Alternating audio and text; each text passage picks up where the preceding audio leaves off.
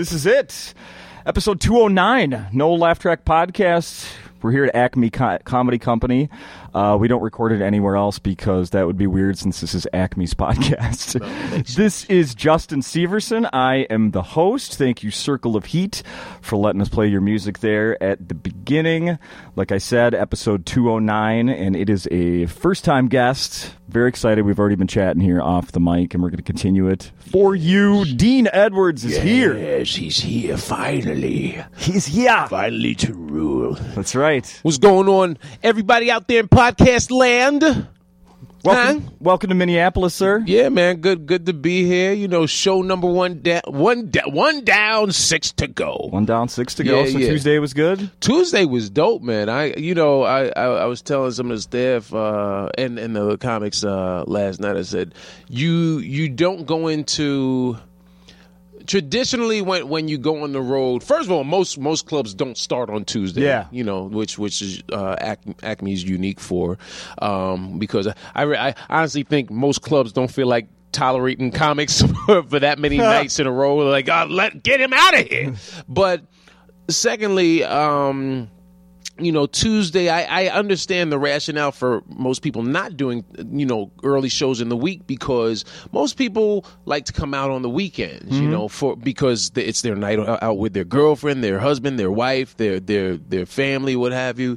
And so going out on a Tuesday night for most comics, especially if I'm from New York, so on a Tuesday to me is like workout night, right? Like, okay. Usually I'd say Monday through Wednesday are workout night. Thursday, and this is just whether I'm headlining on the road or if I'm just in the city back home.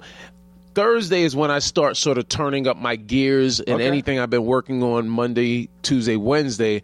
I'm all right. Thursday comes, so okay, now let's really iron out the wrinkles so that Friday and Saturday you're like ta-da, right? But last night, man, I got here as the show started. Was surprised that what's the capacity in here? Do you know how many it holds? 275. Okay, so we were a little bit less than 300. Okay, so we were beyond 50% capacity on a Tuesday, which I didn't expect. You know, Tuesday, Wednesday, Thursday also is sort of a throwaway night for a lot of clubs where they'll do, okay, well, it's the open mic contest, or it's some sort of a radio sponsored event, some sort of college promo night. You know, it's some theme night, you know, or here we're gonna let, because they also, I know in the city and even on the left coast they'll have like all of the ethnically themed shows. Like in New York, like LA is and what's funny is they have no problems making them sound as racially blatant as they like. It's refried Fridays. I wonder who's gonna be there, right? It's Tripping Out Tuesdays because black people love alliteration. Mo Better Mondays and Tripping Out Tuesdays. You know, Wilding Out Wednesdays, and so you don't necessarily.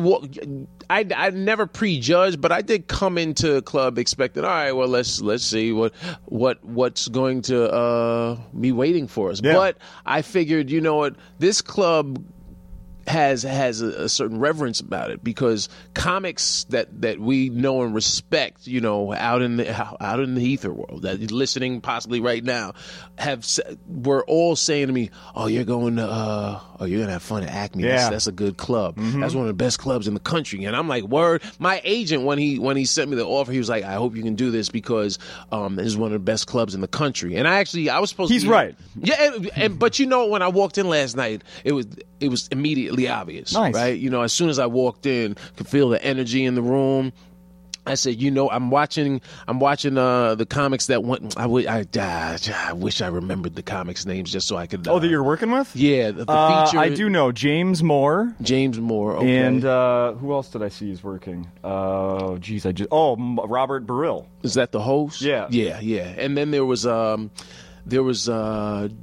Drew something from Hong Kong. He won a contest over there. Oh wow. And he did a guest spot, and then they had a contestant. Yeah, the funniest person. Funniest person, and the crowd was very patient with him, because he's new. Yeah. And not a lot of stage presence. Has his couple of minutes of material, and they were patient. I was like, wow, these okay. You sat out here and paid attention to that? I wanted to get a feel for the room. Oh, okay. You know what I mean? And it's funny you say that, because when I was sitting back there, well, as I'm sitting in the back, I'm saying to myself, why are you sitting out here? And I have like, how you have the angel and devil on your shoulders? So I have like Patrice O'Neal and Jim Norton on my shoulders, right? And Patrice, he's like, Dean, why? Get out of here. Leave. Why are you here? Right? And Norton's like, he stinks. Tell him to beat it, And I'm like, nah, but. And then the funniest person, contestant, he did something that referenced Prince's passing in a bad way, but in his mind, I could see as a comic, I was like, I see where he thinks that's funny, but no. But myself and the feature, James, you said? What's his name? James, yeah. James, yeah. James and I, we both, the biggest laugh in the room. We were laughing because comics love watching new comedians die. Right. Comics are very sinister in that way. Everyone out there in podcast land, we're sinister, but we're also, I think, one of the things we like about watching comics tank is you're always curious to see if they're going to save themselves, if they can dig themselves out of that ditch, And so we were watching, and I was like, he's going to say, and then he just went somewhere else that went even deep. It was like that old cartoon image of Fred Flintstone getting yelled at from everyone, and he's shrinking. And he's shrinking. And so he just quit. And the host eventually just walked out on him. Like, that's enough, Said that's the funniest person, and it is a contest, but he's the only one that showed up tonight, so we'll announce the winner later on. It was funny. Tonight's winner is the only guy. Right. What kind of history do you have with Minnesota in comedy? You know what? I haven't been here probably since 2000-ish, around the early 2000s. Like before SNL? Yeah, pre-SNL. Really? Because I was a NACA kid. I did the Nationals in, I want to say it might have been Boston. I did the Nationals in 2000, and it was my first. I had done a regional one time, and I booked one college out of that. So I went back, licked my wounds, made some adjustments, and I went back the following, maybe a year and a half, 2 years later, got in the Nationals, and, I realized the only way to win in anything really, but specifically with regards to entertainment and comedy, only way to win is just doing you. And so I just did me. I didn't try to conform my material to a college crowd. I just did the set that I would have done at Boston Comedy Club in New York City in the Village, and slayed. And next thing I know, I booked like 75 colleges. Nice. And so from doing those schools, a lot of them were I had to fly into Twin Cities Airport, right, and then just arterial out in every direction to go do, I'd have like blocks of 3 or 4 colleges within maybe an hour and a half, 2 hour radius, and just fan out and do all these schools, man. And so it's funny coming back here. I was like, well, I guess I'm here, so I should go to see Paisley Park, but I saw it before, so it looks like an office building, but a white office building, but my wife is coming out tomorrow because her birthday's today and mine is this Saturday, and our anniversary's this Monday. So, congrats! Thank you. We survived, and so we might make the trip. I didn't rent a car, so I'm like, I'm not pressed. Do I feel like Ubering way out just to get that one Instagram picture? Your fans will like it. Yeah, but that's the things you do for your family. Yeah, I sometimes get frustrated. Like this morning, we did radio at CBS, and as you're leaving, in your mind, you're like, okay, I guess I got to take this picture of me posing in front of the radio sign. Like, see what I'm doing? I'm living the dream. I'm in Minneapolis, people. Minneapolis. Prince is next. Yeah, right? Prince is next. It's yeah. coming. God, I have as you can see, I got my notes Yeah, here. I got my the yellow iPad. legal I got pad. tons of shit Boom. to talk to you about. Because it's your first time on this podcast, we should cover a little bit of how you got started. Yeah, it's in fine. comedy. And I read some of your bio, so I know some of the story. Cool. I did. If you went to Wikipedia, I never taught a comedy class. I don't know where that came from. I rarely. Thank you. Wikipedia sucks. Yeah, it does. Wikipedia flat out sucks for facts, at Right. least. No, but I do. You were. My name is Dion on Wikipedia. Dino. Dino with an I. Yeah. I want to start. Like I saw that you. How did you end up in the service? Oh man, I needed money for school. I joke about it on stage sometimes, where because anytime you mention you were in the military, you get that thank you for your service. I'm like, I books were expensive, man. I needed to pay for these accounting books, and the GI Bill was there, so I joined my because unfortunately. I learned a lesson early on in life, in the whole college application process.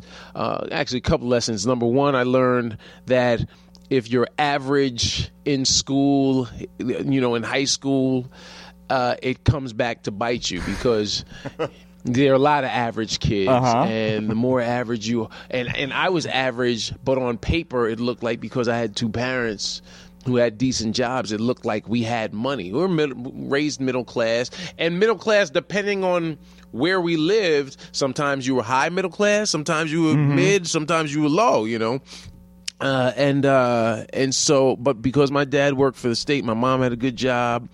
On paper, it looked like we had decent money, but I was like, that money ain't sitting in a surplus. So, with that said, I made the decision because my sister, who's 7 years younger than me, was a good student. I said, you know what? She's going to have to go through this one day. I told my parents, you know what? Save your money for her because because I knew from September 1983 that I was going to wind up on this stage. Okay. On stage. I knew what I wanted to do, but at that particular time, it's the late 80s, I didn't know how to go about it. I said, you kind of have to go to college because that's just the natural transition. But I don't know how. There's not a comedy college. I didn't know anything about Second City and Groundlings UCB back then. So I wound up majoring in communications and media arts. So I said, okay, that kind of gets me in, right? Yeah. And after a couple of years in community college, I transferred to a different one, and I was like, man, this is frustrating because I see people that come from one-parent households that are getting just a lot of free money, and I saw the drastic difference. They always had money. I had two jobs, but they always had fly clothes. I had fly clothes, but I had to work hard to but nothing else. Right, and nothing else, right? And so I just one day a guy I worked with at Kmart, actually two guys, Mike and Scooter.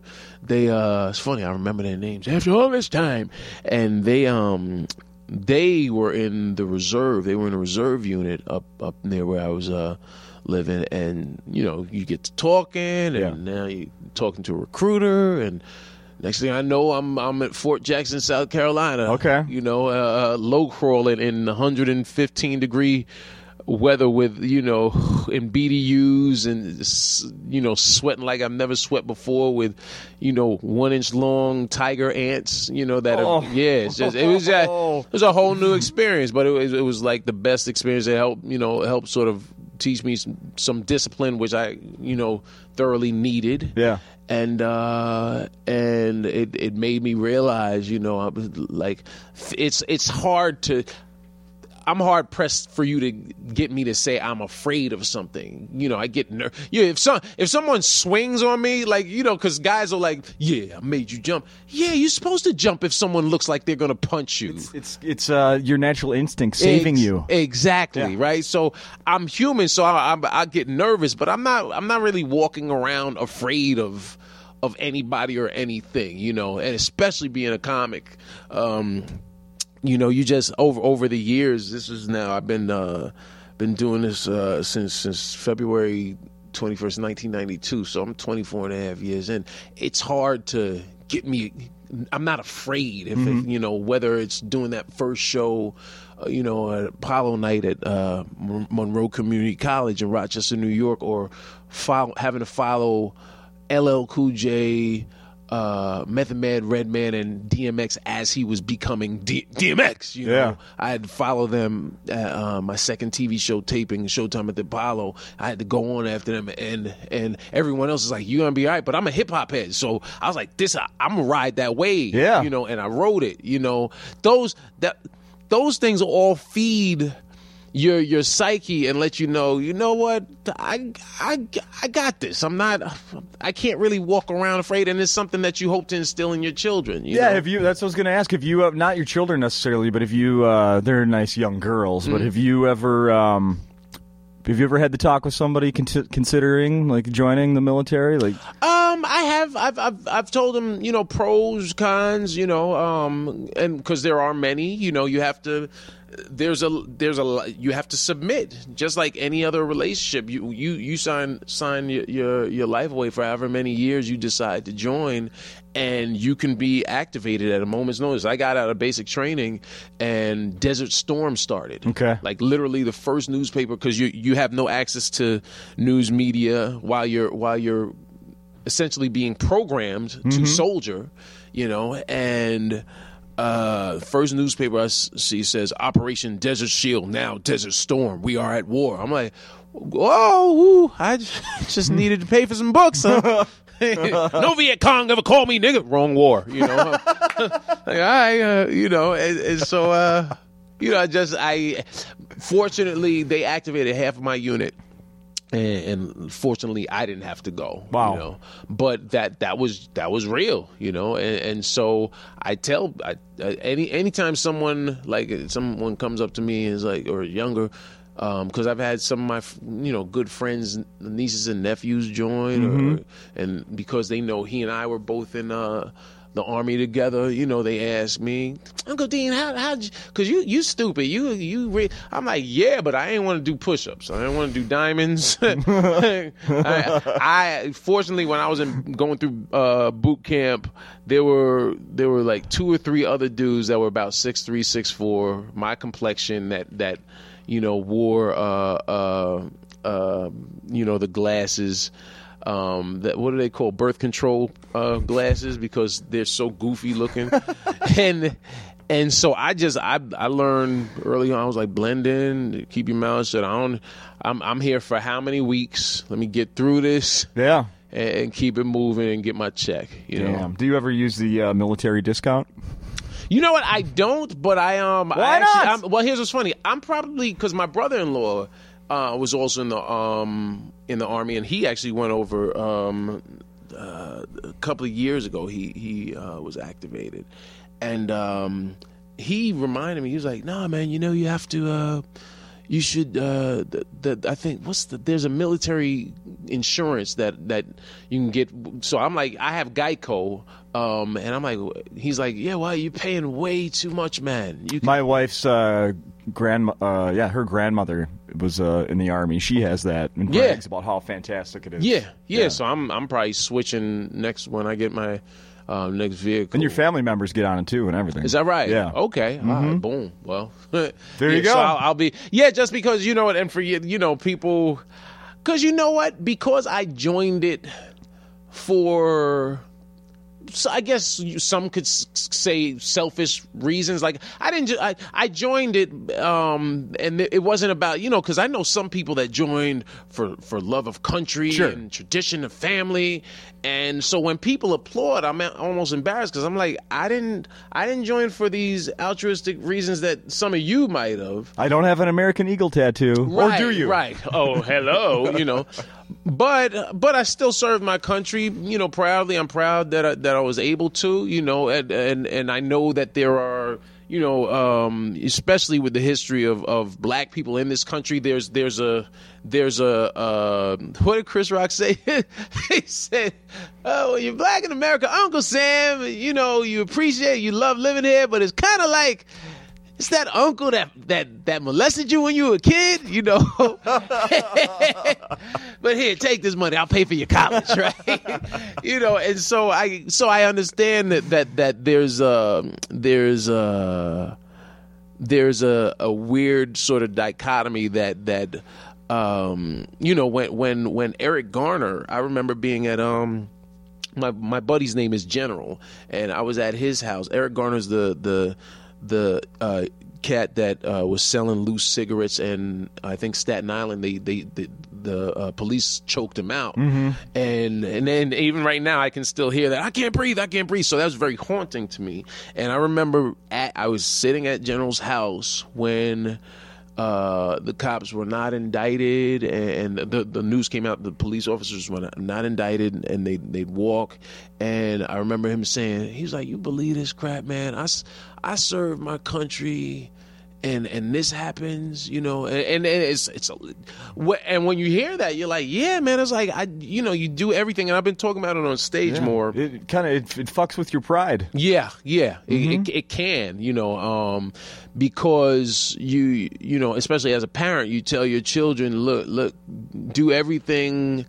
Always stick to the golden rule and treat others as you want to be treated, and show people proper amount of respect, and you shake someone's hand and you look them in the eye. All these things you're taught coming up, and you do. And last night I had a woman come up to me because I was talking about it, and she said, "You know what? Thank you for talking about that, because I was good friends with Philando Castile." I was like, oh, she said, when you first started talking about it, I was crying. And I was like, so now, and wow. This is meet and greet and taking pictures. People have their iPhones out, but now there's a smaller crowd. She waited for most of the crowd to die down. And I was like, oh, where is this going? And she was like, no, you know what? But as you spoke about it, I was like, you know what? Me being a white woman that has a privilege that I'm probably unaware of. She said, I appreciate you opening up and having the discussion, because it informs people. And I really appreciate, we hugged out and everything, because I said, if as an entertainer I can, help move the dialogue forward, then I feel like, I'm doing something powerful, something bigger than just, fart jokes. Something had a strange coincidence on the drive over here. I was listening. Well, we could mention it now. You have a podcast. The Father Mucking Protocol on All Things Comedy Network. That's Al Madrigal and Bill Burr. Shout out to them. They pulled me into the family a little over 2 years ago, and we're I've been lazy with it. It's funny because you said you're at what, 207 episode 207? Yeah, 209, 208, something like that. Yep. Yeah, I was so gung ho because I hit 100. Right, it was 2 years, hit 100, and then what happened was I got a little lazy, not complacent, just lazy because of the road, and I have to invest in some new recording equipment because I was using on the road sometimes just using my iPad, and my memories run out. So now it's become just more challenging because I have a sound engineer that would come over, but yeah, it's the Father Mucking Protocol on All Things Comedy. Y'all check it out. Some great episodes. I fly solo in a majority of episodes. And you know what made me start the podcast was, I was, as most people are, people were reluctant to the podcast because everybody seemed like they were popping up with one. And so I was like, man, I don't want to do one. And then my producer, Joseph Vesey, funny younger comic, he has a podcast called The Callback. I know this seems like I'm a rapper, like, yo, check out The Callback podcast, son. It's going down. He has a podcast called The Callback. So he's somehow, Joseph Vesey is brilliant because he somehow found a way to get interviews with people that nobody else. He's had Tim Herlihy, who was one of the head writers on SNL for years. He's had Larry Moss, who's an acting coach I just recently worked with. Larry Moss's most recent success with an actor comes in the form of Leonardo DiCaprio winning an Oscar for the Revenant? The Revenant Wow. recently. He's worked with everyone. He worked with Hilary Swank on both of her Oscar wins. Michael Clark Duncan, for The Green Mile. Yeah. And this dude has 3 episodes where one of the most sought after acting coaches living in America today, who came up under Stella Adler, he finagled his way because Larry worked with Rock on Top 5, and Joseph was somehow working maybe as PA or production assistant on it, and he asked.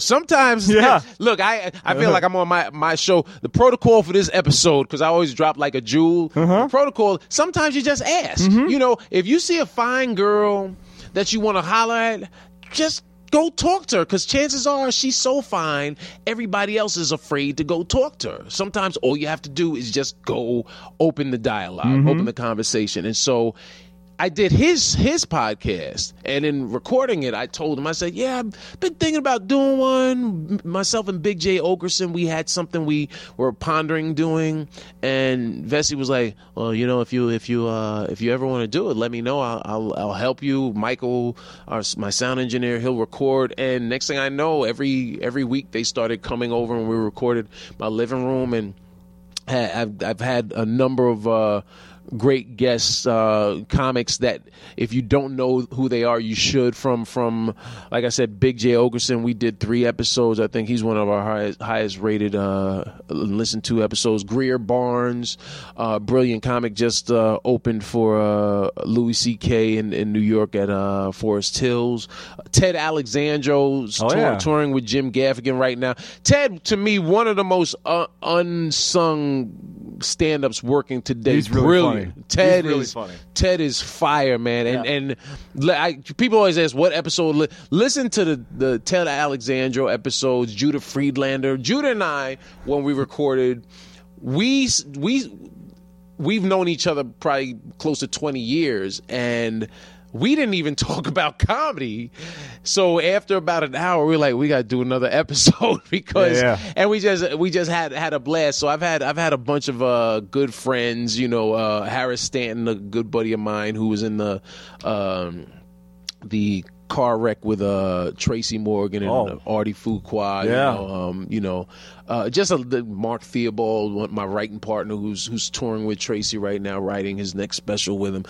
We've just had a bunch of talented individuals that people may not know about, but anyone that listens to podcasts should know about, because these are the guys that in a couple of years or even now you're going to be hearing about them soon. Well, that is one of the things that people love, like me personally, that I love about podcasts that I got into before I ever started hosting one. It was learning, like, hearing the comics that I already knew about, and then like seeing a name, like I have no idea who that is, and then falling in love with them, and becoming a fan of them. There's nothing better.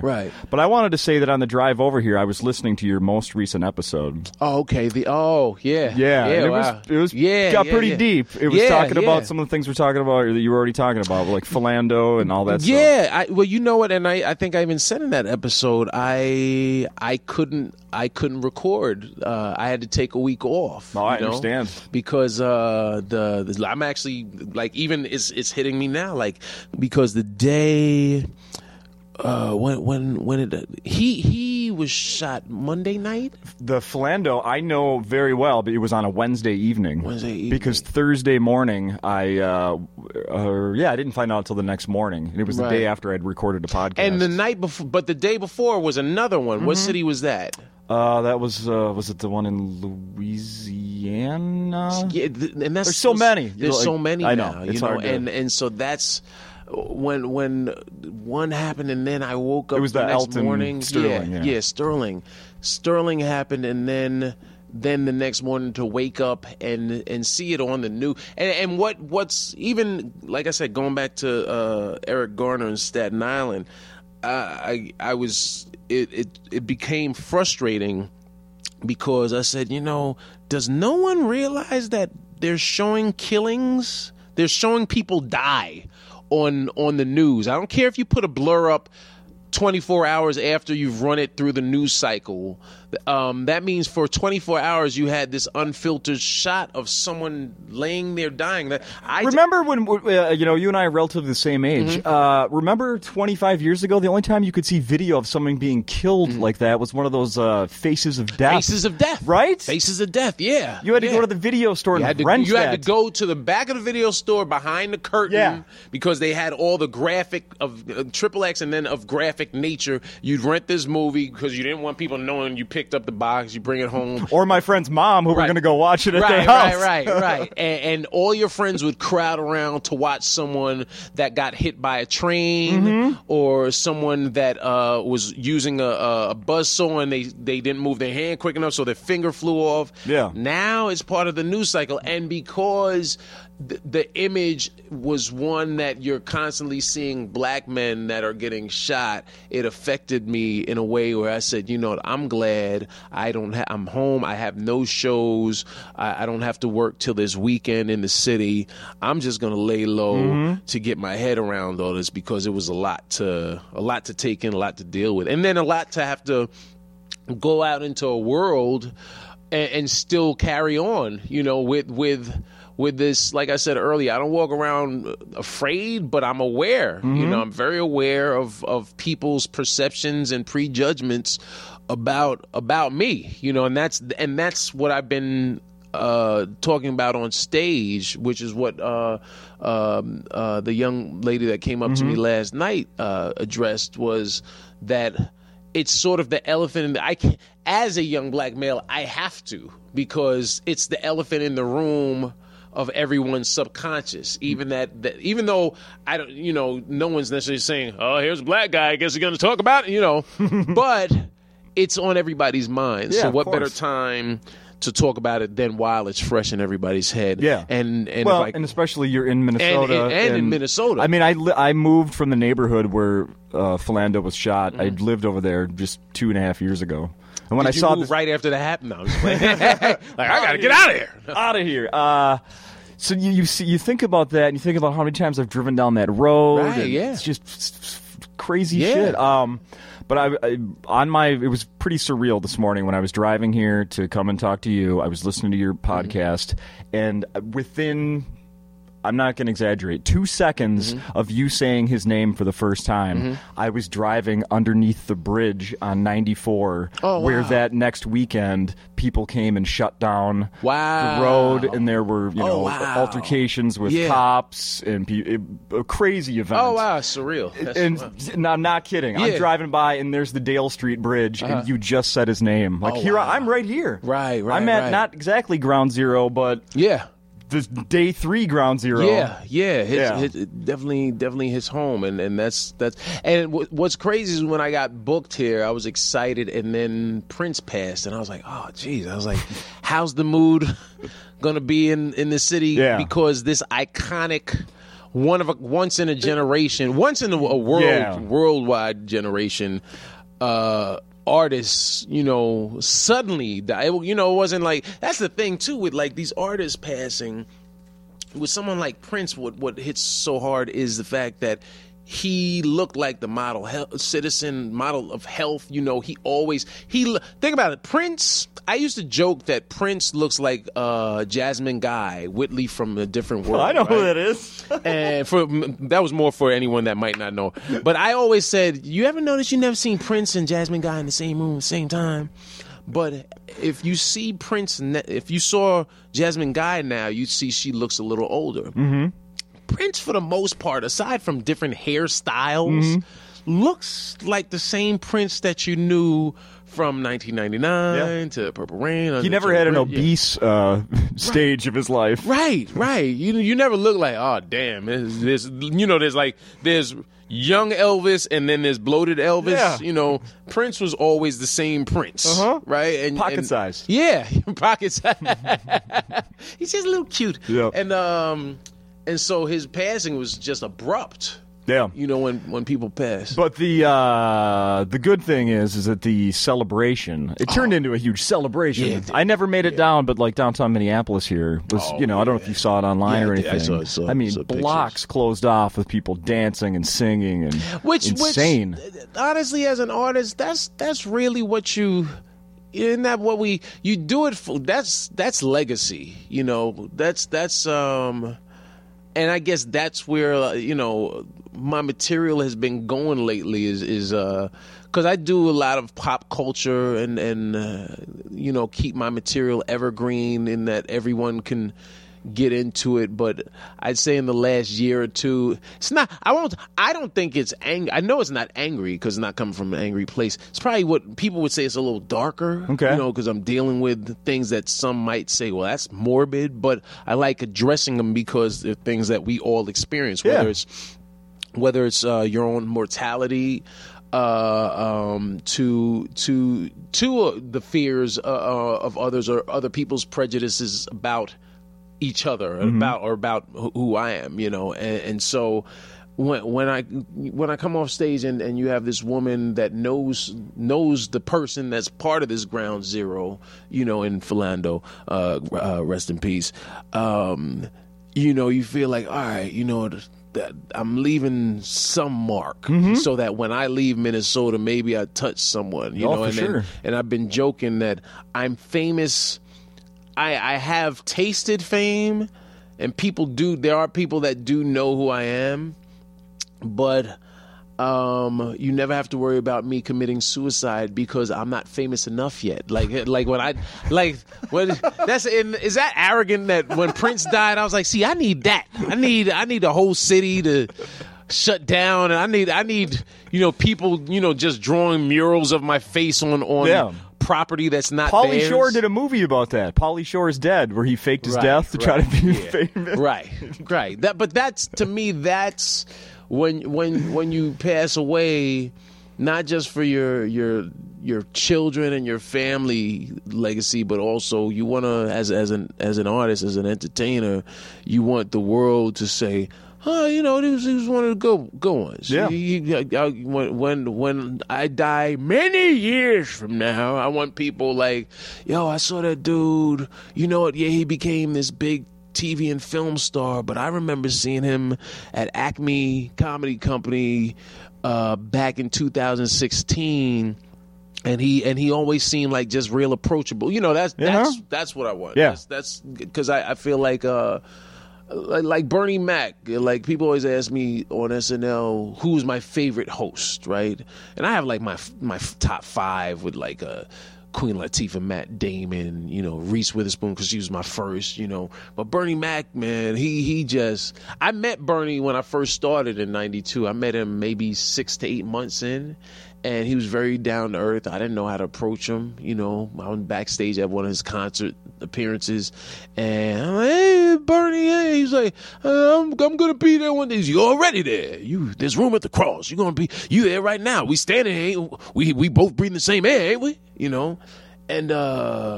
And fast forward a little over a decade later, he's in my office, and I got to tell him that story and tell him thanks for encouraging me, and then just watching how he maneuvered and like on SNL when guest hosts would come into the show, they'd sit at in this chair in front of Lauren's desk, and only 3 people ever stood at the door and introduced themselves to every writer and cast member that walked in. It was Al Gore, because he's ahead of state, John McCain, because he's ahead of state, and Bernie Mac stood there. Hey, I'm Bernie. Good to meet you. Really? And I that always stuck with me. I was like, that's classy, man. That's dope.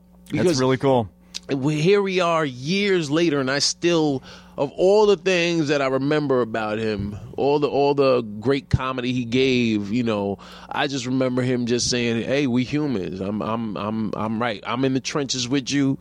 I know you know who I am, but I want to shake your hand and look you in the eye anyway." I think there's something dope about that. He was so freaking cool. Yeah, man. Bernie was Bernie was cool. He's the His coolest. TV show was funny too. man. Dude, let me tell you something. All these shows that are winning now, you know, like even Everybody Hates Chris, which came around the same time. I just think Bernie Mac's show, because they won like Peabody Award and they got nominated for a bunch of awards, but that show was just the way they shot it, The way he talked to his kids. the way he spoke to the kids, Was just so- purely. I beat you to the white meat shows, you know.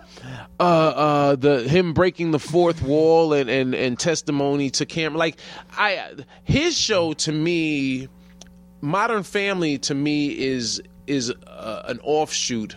I mean, and there are other shows that have done the same thing, but I feel like his show is up there amongst the shows that helped birth a new generation of family sitcoms, Yeah, I see where that. you didn't need a laugh track, but you could still laugh just as hard. That's why I named this podcast "No Laugh Track." You don't. Boom. Yeah, I don't. Boom. You don't need a don't shitty need laugh it. track You to don't tell need me it. what the funny parts are. Exactly. Yeah, I'm a comedy fan. I'll pay attention on my own. Right, exactly. And I'll decide. And I think that's always important. That it's interesting for you to say that, because I think with what we do, you know, you got to remain a fan of it. You know, I see so many comedians get jaded. Comedians are easy to get jaded, you know, because they start getting a little success. They start making, you know, a little bit of money. And so it's very easy to, I'm now a judge of comedy. I don't just, I am not just a performer, but I watch it and I turn my, but that's why I could sit out in the audience last night, not just to get a feel of the room, get a feel of the crowd, but also, you know, get a feel for, okay, how's the host energy? Will I have to make any adjustments to bring them to where I want them to go? You know, I'm a fan of it, man. If you and I told the host, I chose a host that I keep forgetting the names. I swear it's only Tuesday. I'll know it by Friday. I told him afterwards. I said, "Yeah, man, I like that joke you did about he has this thing about ISIS that was funny. Okay. You know? It was really, really funny." And Hey, I want to get your thoughts on. We talked about the legacy of Prince. Is Miss Cleo? We lost Miss Cleo yesterday. Call me now. Ask for Cleo. That was one of the first sketches I wrote on SNL. We wrote a Miss Cleo spoof commercial parody. Who played her? Some lady. Oh, but you know what? I think I might have written it for me. I thought, damn, wow. I remember writing it. It didn't go because I did not realize that the commercial parodies weren't supposed to be celebrity pieces, right? Like on SNL, there's just a format to what they do. We did it at the table read. I think it did okay. I think it got laughs, but it wasn't. And it was my first episode, so it wasn't going. But I remember. Call me, darling. Call me now. Ask for Cleo. If you so psychic, how you didn't know that you were going to go bankrupt? No. And we were going to all be like, she doesn't sound Jamaican. Kind of sounds more Irishy. Do you remember where you were when you found out that she wasn't really Jamaican? No, you know, my wife is West Indian, so I knew immediately. Oh, yeah, my wife is British Jamaican, so you when you're around it enough, you know who has a real accent and who is trying too hard to make you think that they are speaking from Kingston, Jamaica. I just went to Jamaica for the first time ever. Oh, in January. Where did you go? Ocho Rios? Negril. Oh, Negril, nice, nice, fantastic. Where'd you stay? Oh my God, what is it called now? We stayed in a place that looks like a little tree house. Oh wow. Okay. The beach, you have to walk across the street where the guy with the sign holds the sign out to, You know what's funny? to maybe stop traffic. Right, So you don't get right. run over with somebody driving 100. After I said, "Where'd you stay?" in my mind, I was like, "Dean, stop acting like you know Jamaica so well." Actually, we've been, but I don't know it like that. But I know. Did you do like the Dunn's River Falls and jumping off the We went to a couple of those. We didn't do the Dun River Falls. We went to some other ones. We had a authentic meal on the side of the road where they, where it was like made on these freaking stone. Yeah. It was crazy. But it was delicious. Yeah. You're getting me hungry right now. Conch soup. Oh, yeah. I looked at it and it looked disgusting, but it was delicious. You get like delicious. Oxtails and stewed chicken or jerk chicken. And like every Sunday, if I'm home, I go to my mother-in-law's and she throws down thin. Like she lives in Jamaica now, but she's from England. She's from Jamaica, lived in England, then moved to the States, Brooklyn. And I think they built a house in Jamaica a couple of years ago. So she's retired. So she moved back to Jamaica, and she just got back maybe 2 months ago. So I've been like, look, can we go to your mom's horse Sunday? Because now you're getting. I'm getting hungry right now. I fell on the jerk chicken when I had it there. I've never had anything that compares to that. You could just tap the chicken and it falls off the bone. It just falls off and it's in this. Yeah, look, you're getting hungry now. I can't wait. I'm mad. I have this damn pizza. I'll be going back. But thank you.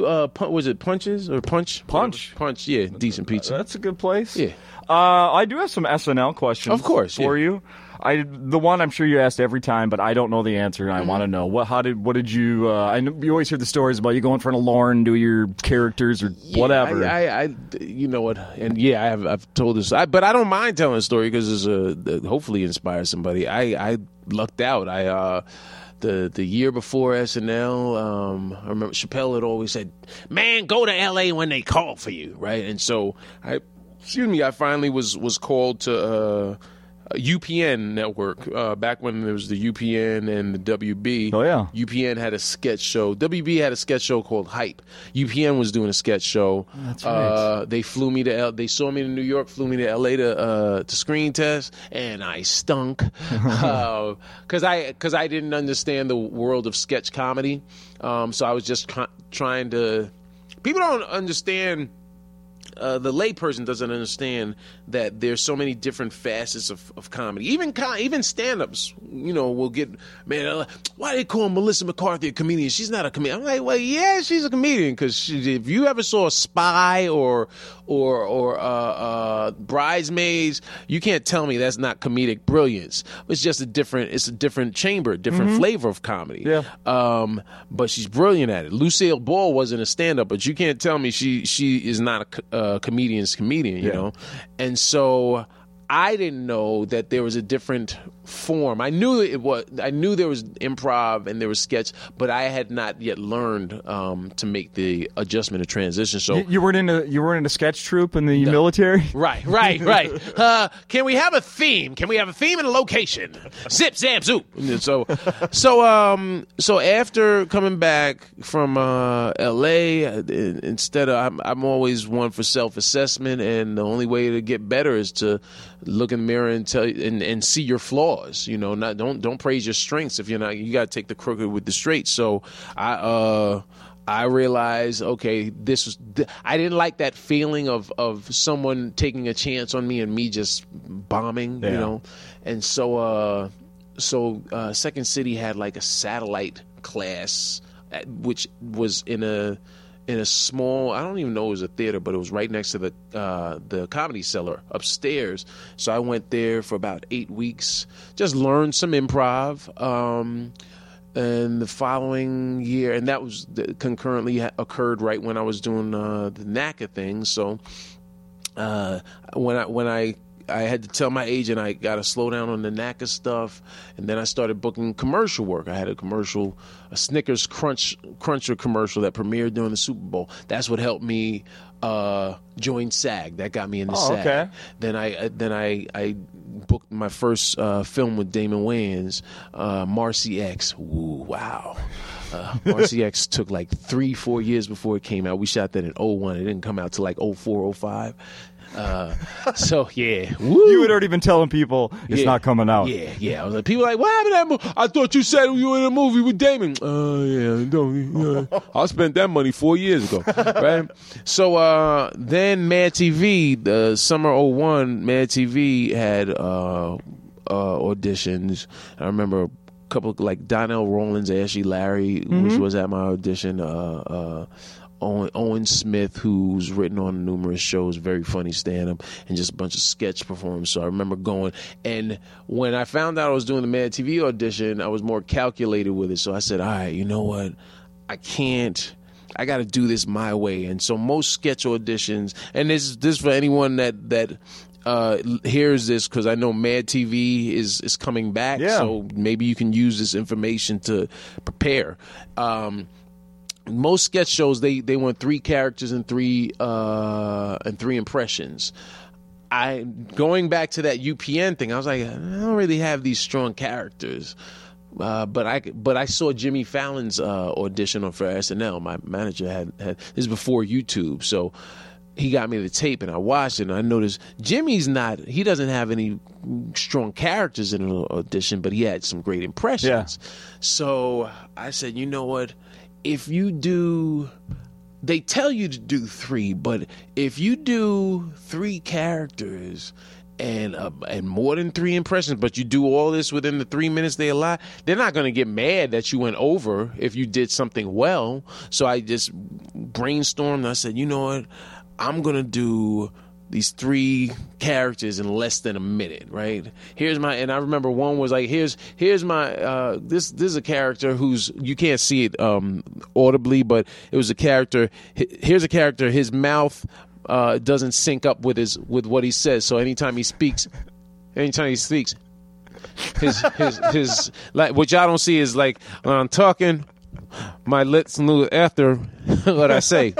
Right, and so it was dumb, but it was quick enough. I could do that, and did like 1 or 2 this slam poetry character, and then I said, all right, instead of it was about maximizing time. So I said, I only have 3 minutes, so this is where the stand-up can sort of came into play with the sketch. I said, you know what, if you set it up, you can just set it up and then go. So I said, instead, because you lose time if you say, here's my impression of Christopher Walken working at a bank. And that's taken up 10 seconds versus me saying, here's my impression of a Black Awards show that Chris Rock and Chris Tucker are the hosts. Jay-Z's doing a duet with Erykah Badu, and Denzel Washington and Sam Jackson are presenting James Earl Jones with a Lifetime Achievement Award. Now, I say all that, and that's 15 seconds, but now I have a minute and a half to just go. Yeah. And I'm also going to impress them because I'm going for Chris Rock's voice. Hey, hold on, man. What do you mean, man? Hey, hold on, Chris. I was the first Chris that was funny. Now you coming, and that. So now they're seeing the mild schizophrenia of me bouncing from character to character and how quickly. And they also get to see. And Lauren said this when he was like, I really like you showed you had writing ability. And that's what I was going for. So I did that in the Mad TV audition. I said, let me do my characters first. So I did the impressions. So I did the impressions first. Then I did my characters. And then Nicole Garcia's casting director, she says, who else can you do? So I was like, all right, I got her. I was like, who else will throw names? And she starts throwing. She's like, the Kings of Comedy. She was like, Steve Harvey. I was like, well, that depends on what you want me to say, And I didn't even necessarily have Steve Harvey down pat, but I knew enough that I could wing it, and so I was in there instead of 3 minutes for like 8 minutes. And I remember when I left, as I walked out, Donnell, who's a friend of mine, Donnell was like, yo, youngin', you got everybody out here vexed. They hate you right now, because you could hear her laughing. And I was in there for a long time. So I leave, and after the audition, I didn't even make it around the corner. My manager calls. He says, "Yeah, I don't know what you did, but you have a callback for tomorrow. They want you to come in with producers. They're sending a scene. You're going to learn the scene." I was like, "All right, cool." So I'm geeked. I'm like, I got a call back from Mad TV. That's what's up. that night, I just happened to have a showcase at Stand Up New York Comedy Club in New York City, Upper West Side, and because I'm geeked that I have this Stand Up have this Mad TV audition, I go on and kill because I'm just in the zone. I feel good. The next morning, I go in front of, I think, David Salzman, producers of Mad TV. I'm still geeked, so I have a great callback.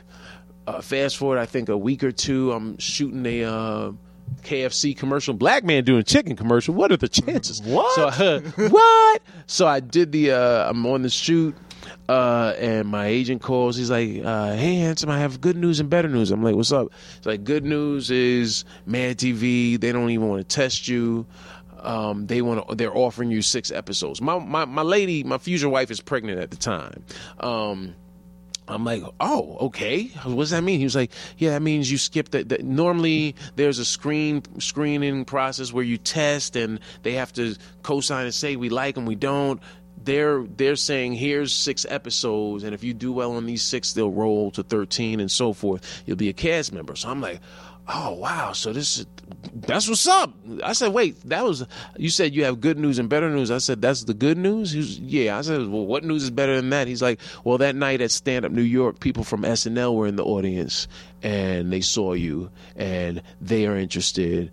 I was like, oh, so now what? So he's like, now I get to do what agents want to do, and he got to play both to the center. And fast forward, I actually said no to SNL initially because of the process. I was going to Just for Laughs, which is funny because it's happening right now. Yeah, and I was going to Montreal as a new face that summer, and the concern was because I was going as a new face, what my agent did that was slick. He took the tape of that showcase that I did and he sent it out to all the networks that were going to be at Montreal. So he created a buzz. My friend Ian Edwards, he said, Dean, you had heat, right? And so he sent this tape out and got all the networks hyped, saying, yeah, you know what, SNL wants him, so you guys may want to check him out because it's so.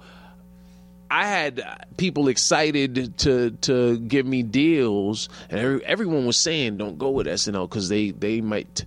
What can happen is they can tell you if you sign up to screen, if you decide that you're going to screen test SNL, that means they have first refusal rights, which means they can wait forever to tell you whether or not they're going to hire you, and everybody else that might have been interested goes elsewhere. Oh, wow. And then the Mad TV thing would just fall apart. So eventually, this was over a course of a couple of weeks. My lawyer that I wound up getting because of all of that, he said sometimes you gotta have balls and you gotta tell people no to get what you want. So I was like, all right, just say no, whatever, because I was like, Mad TV made the offer first, so I'm fine, it's whatever. And was that the beginning of Mad TV, or they'd already been on? No, they'd been on since '94. Okay, I don't remember the history of that show too much. Yeah, Mad TV I think started 93, 94, okay, like Phil Lamar, Brian Callen. That's right. And Orlando Jones. And so I eventually said no, and then an hour later, I guess my agent came back and he was like, we were meeting with CBS, and he was like, I told him no, they jumped and they said, all right, we'll give him an answer within a week. Which at least took the pressure off of having to wait 3 and 4 callbacks and go through that. Yeah. So that gave me a little buffer. But now I also knew, damn, now I got to really show and prove, But once again, I remember reading Eddie Murphy said when he auditioned for SNL, you had all these other comics, actually just any black actor in New York City auditioned for it. There was an old commercial for a Chorus Line, and I remember Eddie Murphy saying, you remember that dude in the commercial, remember that commercial for a Chorus Line where dude's like, give me the ball, give me the ball, give me the ball, yeah? And I was like, I remember that commercial. He was like, that dude was at the audition. So they were just auditioning, they needed black dude for SNL, and all these people were like, this is my big break, I gotta get it. And Eddie was like, I'm gonna just go have fun. So shoot, matter of fact, Kevin Hart, that's my man. Kev Kev called me because I wasn't telling anybody that I was going through all this. Only person who knew was my wife or my girlfriend at the time and Ian Edwards, because I had to tell someone. I didn't tell because I didn't want my friends like, yo, so what's going on? I didn't. That was just going to add pressure, so I didn't tell anybody. And eventually, Kev, he was with 3 R's with Dave Becky, and he hits me that same summer. We both know we're going to New Faces. I'm like, that's what's up. We're gonna be up there. We're gonna do it. We gonna come out of this with something. In the meantime, I'm like, oh well, this is all happening. So I already have something. Kev calls. He's like, yo, man, I'm auditioning for SNL. I was like, oh, word? I was like, oh, that's dope. He's like, yeah, you know what, Dean, you're good with those characters and voices. Can you help me? I need help. Working on some of these. I want to do Cisco thong songs. Cisco, I have this idea. So I'm like, you know what? He's my friend. I'm also, remember Denzel said in American Gangster, Blue Magic is brand name, like Pepsi is brand name. I stand behind it. I guarantee it. So that's how I felt. That's how I felt with mine. I was like, you know what? Kev and I aren't competing with each other, even though they are looking for a black guy to fill in the slot that Jerry Minor was no longer taking. Oh, yeah. Yeah, because Jerry Minor, it's funny. I did something. And remember they did those Divas specials on VH1, which they're bringing back? Mm-hmm. They did one a couple of months prior. I had an afro, and they were doing like a bootleg We Are the World. They needed someone to play Lenny Kravitz, so I wound up booking that. And Tracy and I knew each other from the stand-up circuit for years. So I did it, and Jerry Minor was on set playing Puffy, but because at that time I wasn't watching SNL, I thought Jerry Minor was just the same way I was hired. I thought he was just some dude that Tracy got a gig, got a job on, And that's no disrespect to Jerry. I didn't watch the show, so I wasn't familiar with him. And then I learned who Jerry was that summer as everything was happening because Comedy Central was running SNL repeats. Yeah. I was like, oh shoot, and to this day you can't tell me why Jerry was no longer on the show after one season, because he was good. Mm-hmm. He's a talented comedic actor and just talented actor. Yeah. And in the world of SNL, he was winning. He was getting recurring characters on.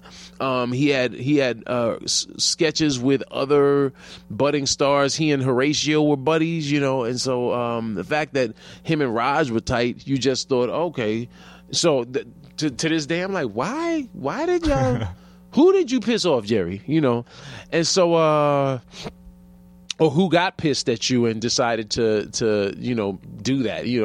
And I always felt bad because I was like, if you're talented in the world, here's what's funny about this whole political process is like it's debunking every theory we've learned as far as, well, if you work hard and you don't cheat and right and kidding, and you get good grades and you treat people with respect, and you could be president. Mm-hmm. Or insult everybody, and you learn that there are a lot of people that feel the same way you do behind closed doors, And so I did the Divas thing, and then I helped Kev, worked on, and eventually I had to tell Kev, hey man, just so you know, I'm once I definitely was testing for SNL. I had to tell him. I said, but let's both go in there and knock it out.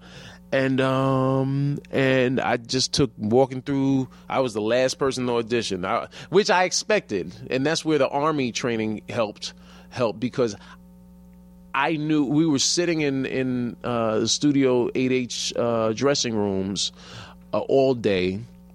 And we're there for hours. I think I had to be there like noon, and I didn't audition until 5:30. So I'm literally on ice. Like, that's why I don't like if you see, like, anytime I'm on the road, I don't like getting to the show until right when it's showtime, because I just feel like that's just anxious energy, anxiety of me sitting there like, man, I just want to go on. And it's not nerves, not that I'm afraid. It's nerves in that I'm anxious. I'm like, I want to like sex, like you with a girl, and y'all gonna get busy. Like, why are we going to the movies? Let's do this. let's do it first, and then we go to the movies. Let's cut out the Netflix and chill. Let's just chill, man. So I sat there and I said, you know what? That's also a test because I didn't succumb to all the normal pressures. There was a change in the normal time that they had to let people know, and so I had some, because I had some heat, my reps were able to say, here, we need some sort of guarantee.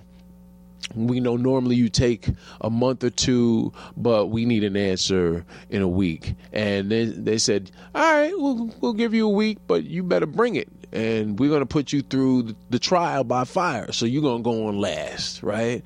And I remember walking through the doors of Studio 8H and seeing home base where every host has delivered the monologue since 1975, and you see that, and I just had Eddie Murphy in my head. Yeah, man, I'm just having fun. And so I had a big Kool-Aid grin on my face going up. Lauren came, Dean, thank you for coming. I'm like, man, thanks for having me. Like, let's go, right?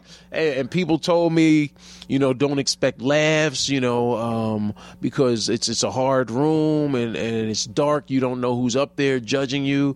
I was crushing. I was getting big laughs doing the same thing that I did at Mad TV. And because it worked at Mad TV, I'm like, I stand behind it. Yeah. I guarantee it. I know you can sit up in bleachers and act like it's not funny, but it's funny. It's so but the file that was Thursday, I think the 12th of July 2001, and by Monday the 16th, my agent called and he said, yeah, Lauren wants to meet with you on Wednesday of this week. And I'm like, and here's what's funny. The whole time I'm like, nah, but I got to I'm leaving for Montreal because we'd worked hard for Montreal for years, right?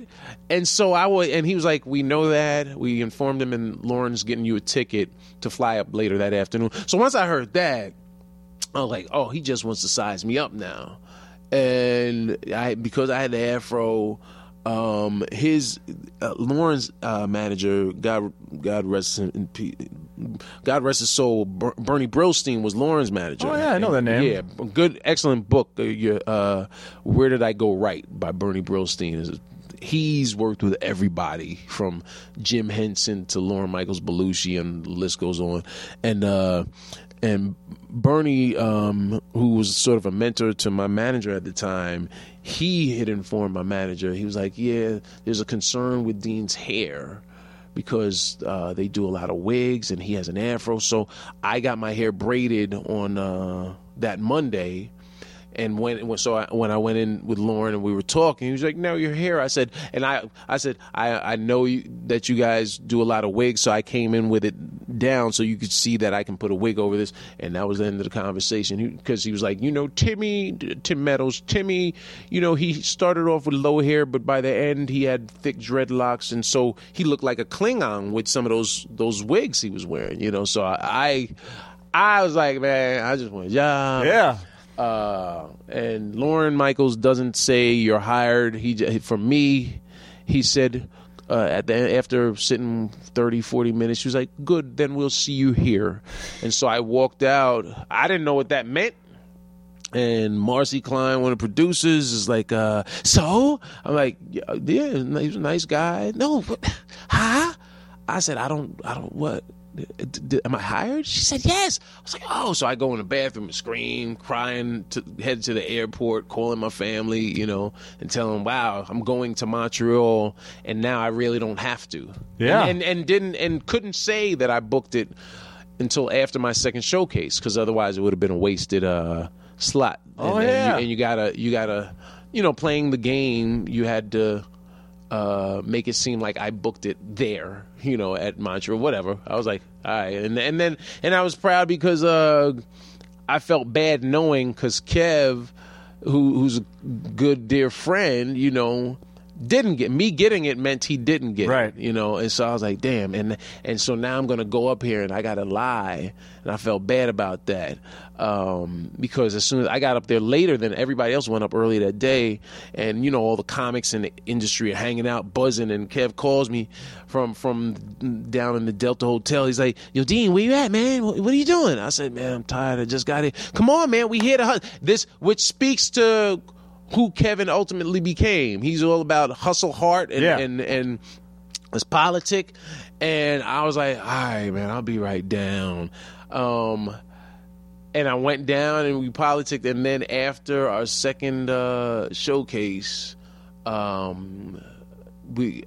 remember I was about to go into the green room, where Kev was. I think there was a second show, and I think I might have gone on last. And so and Dave Becky from 3 Arts, who was repping Kev, who still reps Kev, was sitting there, and he saw. And I can see it clearly because I always respected Becky for that, because as I got up, he could. My agent came and said, "Okay, now you can tell." So Becky was watching. And I saw him watching. I didn't know why he was watching, but as I got up, he walks up and he said, "You know what? Do me a favor. Let me tell my client that he didn't get it." And I was like, "Hey, man, that's my friend. I appreciate you taking care of my friend in that way, And he told him, and I walked in, and Kev and D. Ray were in there, and Kev had a big smile. He was like, "Yo." And he was proud, Well, and that's cool, yeah, he was happy. Somehow things worked out for him, Things though. kind of worked out for the kid, So that was long. That's funny because I always try to tell that story short, but it comes out long. But I like sharing that story, No, man, it's a great and story. giving the whole all the fill-ins, because it shows that because like I said, I stunk at that UPN. It's awful. Like I'm still embarrassed about how bad, and more embarrassed that someone probably has that on tape somewhere. Is your SNL tape somewhere? It's not out, but SNL has it. I keep meaning to get Leslie or Farrell to or even Mike Shea to give me a copy of it, because because I've always said, what, I got to get that for my moms to see, my parents to see. My dad passed away, but my mom would like. It's just a dope piece of history to have on yourself. For sure. I heard Horatio Sands was on. I don't even know if it was a rerun, but I heard him on Howard Stern recently. Okay.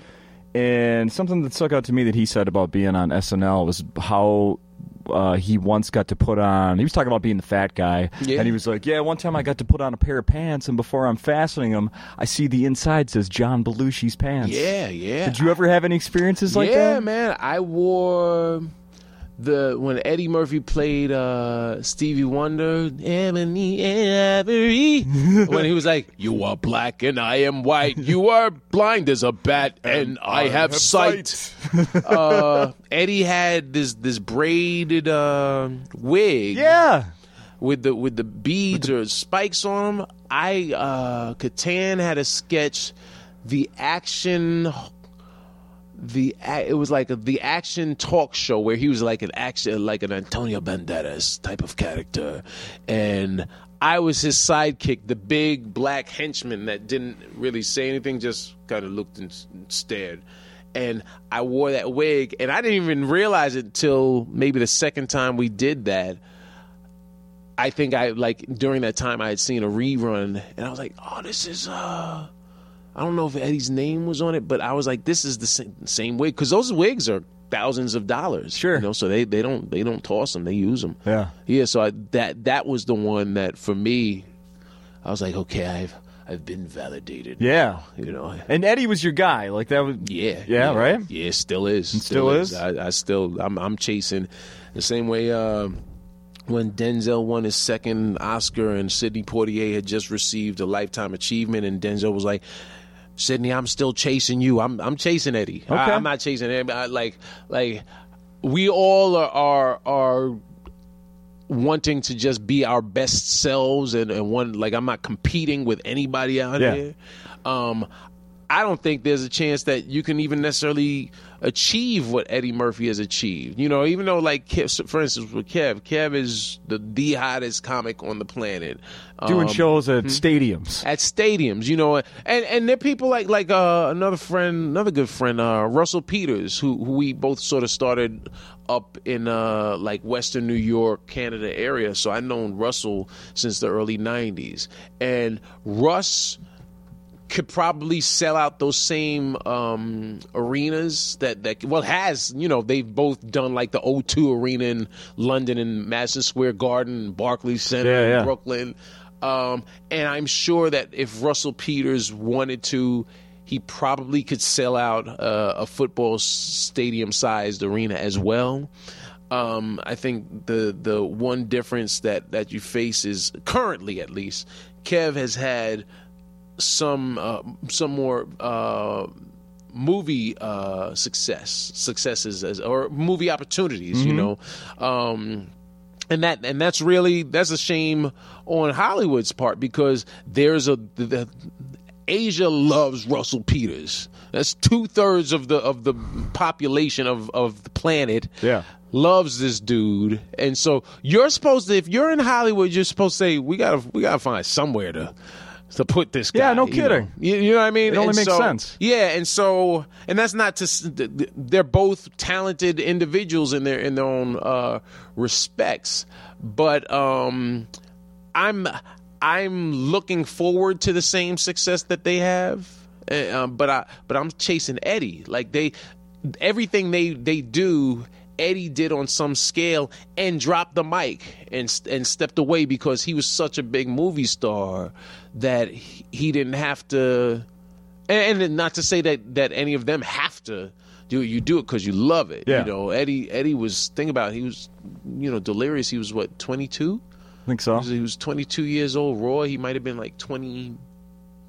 25, 26, 27, you know, he was ahead of everybody. And so he's still, and his movies have probably grossed, you know, $5-6 billion, you know, and so that's, so I'm chasing Eddie. To me, the offspring of Eddie Murphy, if you took the stand-up and took the feature film star, the offspring of that is if Will Smith and Kev combined. Like, Will Smith's box office with Kev's stand-up success is the closest you can get to achieving what Eddie Murphy's achieved on a global scale. Because Eddie, you recognize his laugh. You know, you didn't need to see him. You hear the laugh, you know it's him. Oh yeah. You know, you hear the characters, you know it's him. You heard the quick voice, and you knew it was Eddie Murphy, right? You know, I just found out my wife hasn't seen Police Academy. Not Police Academy, Beverly Hills Cop. Okay, pardon me. has not seen Beverly Hills Cop. She never saw Michael Winslow. Probably not that either, but we didn't talk about that. You know. Oh wow, that's wow. Yeah. You're not gonna fall from the banana tailpipe. You gotta see, brothers. You gotta say, look, man, I ain't falling for no banana in my tailpipe. See, it flows. It's more naturally with us. Are you guys B team? We're the A team, and we're not going to fall for the banana. You're not going to fall for that. And that's why because Eddie is a dude, just like there's a kid right now that is watching Ride Along, and I was watching Ride Along too on the flight out here. There's a kid that's watching that and rewinding that and quoting Kev right now. I was that kid. You know, that, and we all were. Chris Rock was that kid. Ari Spears, Avion Crockett, you know, Bill Hader. Like, we all came up emulating this young, foul-mouthed kid, you know, taking what Richard Pryor did and pushing it into the stratosphere with not as much of a political or socio-economical edge to it, you know. Eddie was the buffered down version, you know, just similar to Bill Cosby was the buffered down Dick Gregory, you know. Cosby attributes a lot of his success to his success as a stand-up to Dick Gregory, you know. Did you hear about there's a controversy with Rudy Huxtable? Oh, did you know that? No. I got it on my iPad here. I gotta bring this. Where is it now? She's pregnant. She's announced that she's pregnant. The problem is she's separated from her husband that is filed for divorce. Oh. And he wants a paternity test. What happened to our little Rudy Huxtable? Little Rudy. Man?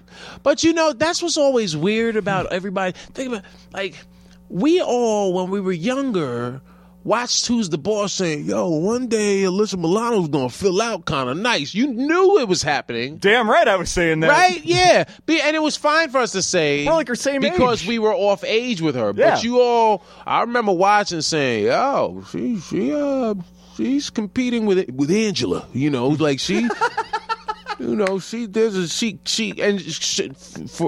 she had a youthful sex appeal for kids her age, like you and I. Yeah. But you also said, when she got older, like on Charmed, you were like, she's legal now, so am I, right? Rudy, Keisha Knight Pulliam. Yes. Let's show her respect, Keisha. Yeah, Keisha Knight Pulliam. You always looked at like, she's still Rudy. I remember seeing her in a Tyler Perry movie. Don't ask me why I was watching. No, I was watching. She was in a Tyler Perry movie. She was playing a prostitute. And I remember I was like, someone save her. Well, in my mind, I was like, nah. I didn't go for it. I couldn't go. I was like, you're Rudy. I just can't. She's more like the girl who talks her friend who's a prostitute out of being a prostitute. Right. Ease us into it. Don't go full on. You went full on. Yeah. You can't go full on. No. Maybe a topless bar. Yeah. Like Coyote Ugly. Yeah. Yeah. Dance on the bar and let Tyra Banks let us watch her chest. But you're Rudy. I love it, dude. We have been here a long time. Have we? Yeah. I want to. Wow. I want to. I just want to. Yeah. I'm not getting it. The next year, like, what are you working on now? Right now, it's funny you would ask. You ever wind up into something and then you're like, maybe I shouldn't have said that. I said this last night on stage. Right now, like I said, you can. The NFL season's about to start. Last season we did Sunday NFL Countdown sketches with my man Frank Caliendo. Pulled me into the fold, and it started from me doing playing Richard Sherman in this sketch 2 Super Bowls ago, and then at the beginning of last season, or maybe by week 5, 4 or 5, like mid-October. The producers from ESPN said, would you think that's something you'd be interested in doing more of? Which makes sense because as brilliant as Caliendo is, they do need someone of color to play some of the other characters. So they what do you mean? I've seen his Barkley. which is brilliant, And so they brought me in, and we did a couple of sketches last year for Sunday NFL Countdown, where I was playing Mike Tomlin, the coach of the Pittsburgh Steelers, and he says a lot. Your face blinking. Yeah, kind of looking. Yeah. Like you can't surprise Mike Tomlin, right? Mike Tomlin always is surprised. Surprise! I saw you. You didn't see my eyes. He coached here, he was a Vikings defensive coordinator. Yeah. See, and so I'm doing more of those. I just spoke to one of the producers from ESPN on Monday, and I think we're shooting something for week 1. So that'll probably be I guess early September. Yeah. Nice. And I'm hoping I did 4 last year, so I'm hoping to do. I did 2 with Caliendo and 2 on my own. So I did 4 last year. So I'm hoping this season I'll get at least 6. Especially because everyone really liked the Stephen A. Smith. Oh, boy. Everyone loved what I did. That was our most retweeted. Stephen A. Smith tweeted something about it, and it's preposterous because Stephen A. Smith goes very low. We don't know what he's saying. And then immediately he's screaming, Skip Bayless, you're not on the show anymore, but I'm still here. So we're doing that. CC, I'm going to bring back Chris Carter, HOF till I die. And a couple more. And you gotta. Have you done them with Jay Farrow's Shannon Sharp? No. Oh, that's funny. No, I haven't. That's funny. Because Jay did. I remember sending Jay after he did. I think he did Stephen A. And then I just happened to catch a clip of it. I sent him something on it. So when they asked me to do it, I was like, here, I don't want anybody like, oh, you should. And so I stopped. I said, here, I don't want to even see what Jay. It was enough time had passed, over a year had passed. So I said, here, I'm not going to step on the toes of his rendition. That's the thing with impressions, is you find a nuance and you make that your focal point. So with Denzel, physically he uses his hands a lot and his fingers, and he points a lot, and he smiles and everything. With Tracy, you got to let your face hang. You got to have your face hanging off your chin. Can you say, I'm Brian Fellows? I'm Brian Fellows. I don't know why y'all came here expecting me to do that. I'm an adult. I tell I'll talk about everything from the Rudy to the Tootie. I love that chocolate starfish. And so I have that coming up in the immediate future. Right. Just shot something that is being sold right now. So sort of in the world of, it's comedy meets travel meets lifestyle type show. I had something I was pitching and to a couple of production companies, and one of the particular production companies I met with, Silent Crow Arts, they dug me, and before I even pitched my idea, they were like, we have this idea, we've been trying to find the right person, and you might fit the bill. And I pulled in my producer from my podcast, The Father Monkey Protocol, Joseph Vesey. So he and I just shot this thing a couple of weeks ago, and now they're shopping that. Okay. I'll keep an eye out. I'm still preparing, like I'm on the road because I'm preparing a special. Where the special will land, I have no idea. Yeah. However, inshallah, that's for all my Muslim brethren out there. I'm not Muslim, but because I've done a lot of tours through the Middle East, both for the military and for the locals, certain verbiage has stuck with me, and I just like how inshallah, which means by the grace of God, it will happen. So I am breathing into existence that the comedy special, whenever I do shoot it, it's a revolutionary comedy special in that it speaks to a generation that says, the same way when I was a kid, Eddie Murphy Delirious, did you see? I want people doing that. I want people like, yo, did you see that dude, Dean Edwards? Mm-hmm. Because right now people know me, but they don't know me. Right now I'm that dude with the afro is fun. Oh, he cut his hair, right? You know what I mean? Like right now I'm that dude, but I want to be, I am that guy that people are gonna say, yo, Dean Edwards, man, that dude is hilarious, and that's what I'm shooting for. And in the meantime, I'm also, if this is for all of your fans that are in the military, because I love giving back to my brothers in arms. I'm doing a tour of 12 Air Force bases. Beginning at the end of September, and I'm just gonna plug some of the names of the base. Like I'm pointing like your producer saying, we gotta cut. Just one moment. Just give me 1 minute. Damn, I'm looking for because the tour, because I was actually excited about it because I love giving back to so here we go. You can catch me Dover Air Force Base, Delaware, Thursday, September 29th. Seymour Johnson Air Force Base, Goldsboro, North Carolina, Friday, September 30th. October 1st in Sumter, South Carolina, Shore Air Force Base. Excuse me, I feel like Bill Maher at the end of Real Time, where he plugs all his dates. Mm-hmm. The second block is October 6th, 7th, and 8th. I'll be at McConnell Air Force Base in Wichita, Kansas, Kirkland Air Force Base, Albuquerque, New Mexico, and Luke Air Force Base, Glendale, Arizona.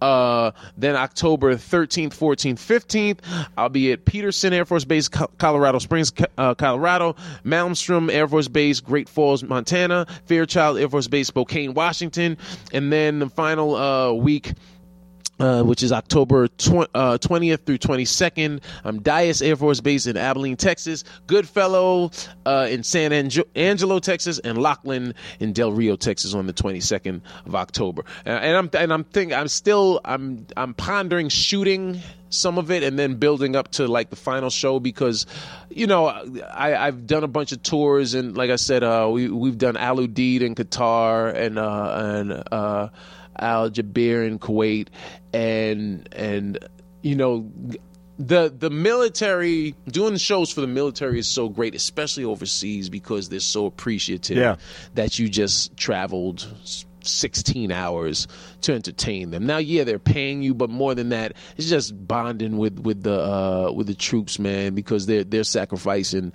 So I can sacrifice 30 hours of travel time to go entertain, and they give it up, you know. So I'm looking forward to.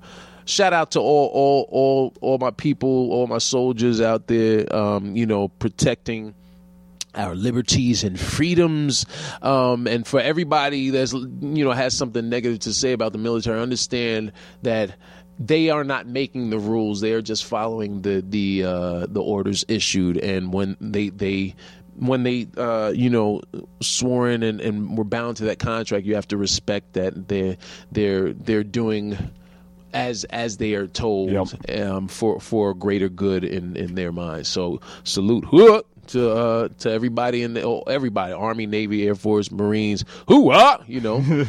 And the National Guard and reservists and even them, you know what I mean. And shout out once again. Check out the Father Muckin Protocol podcast on all things comedy. When's the next one coming out? New episode will be up this. Like I said, I would have done this week. I was supposed to do this week, but we were hectic. But new episode this coming Monday. When will this drop? Today? Should.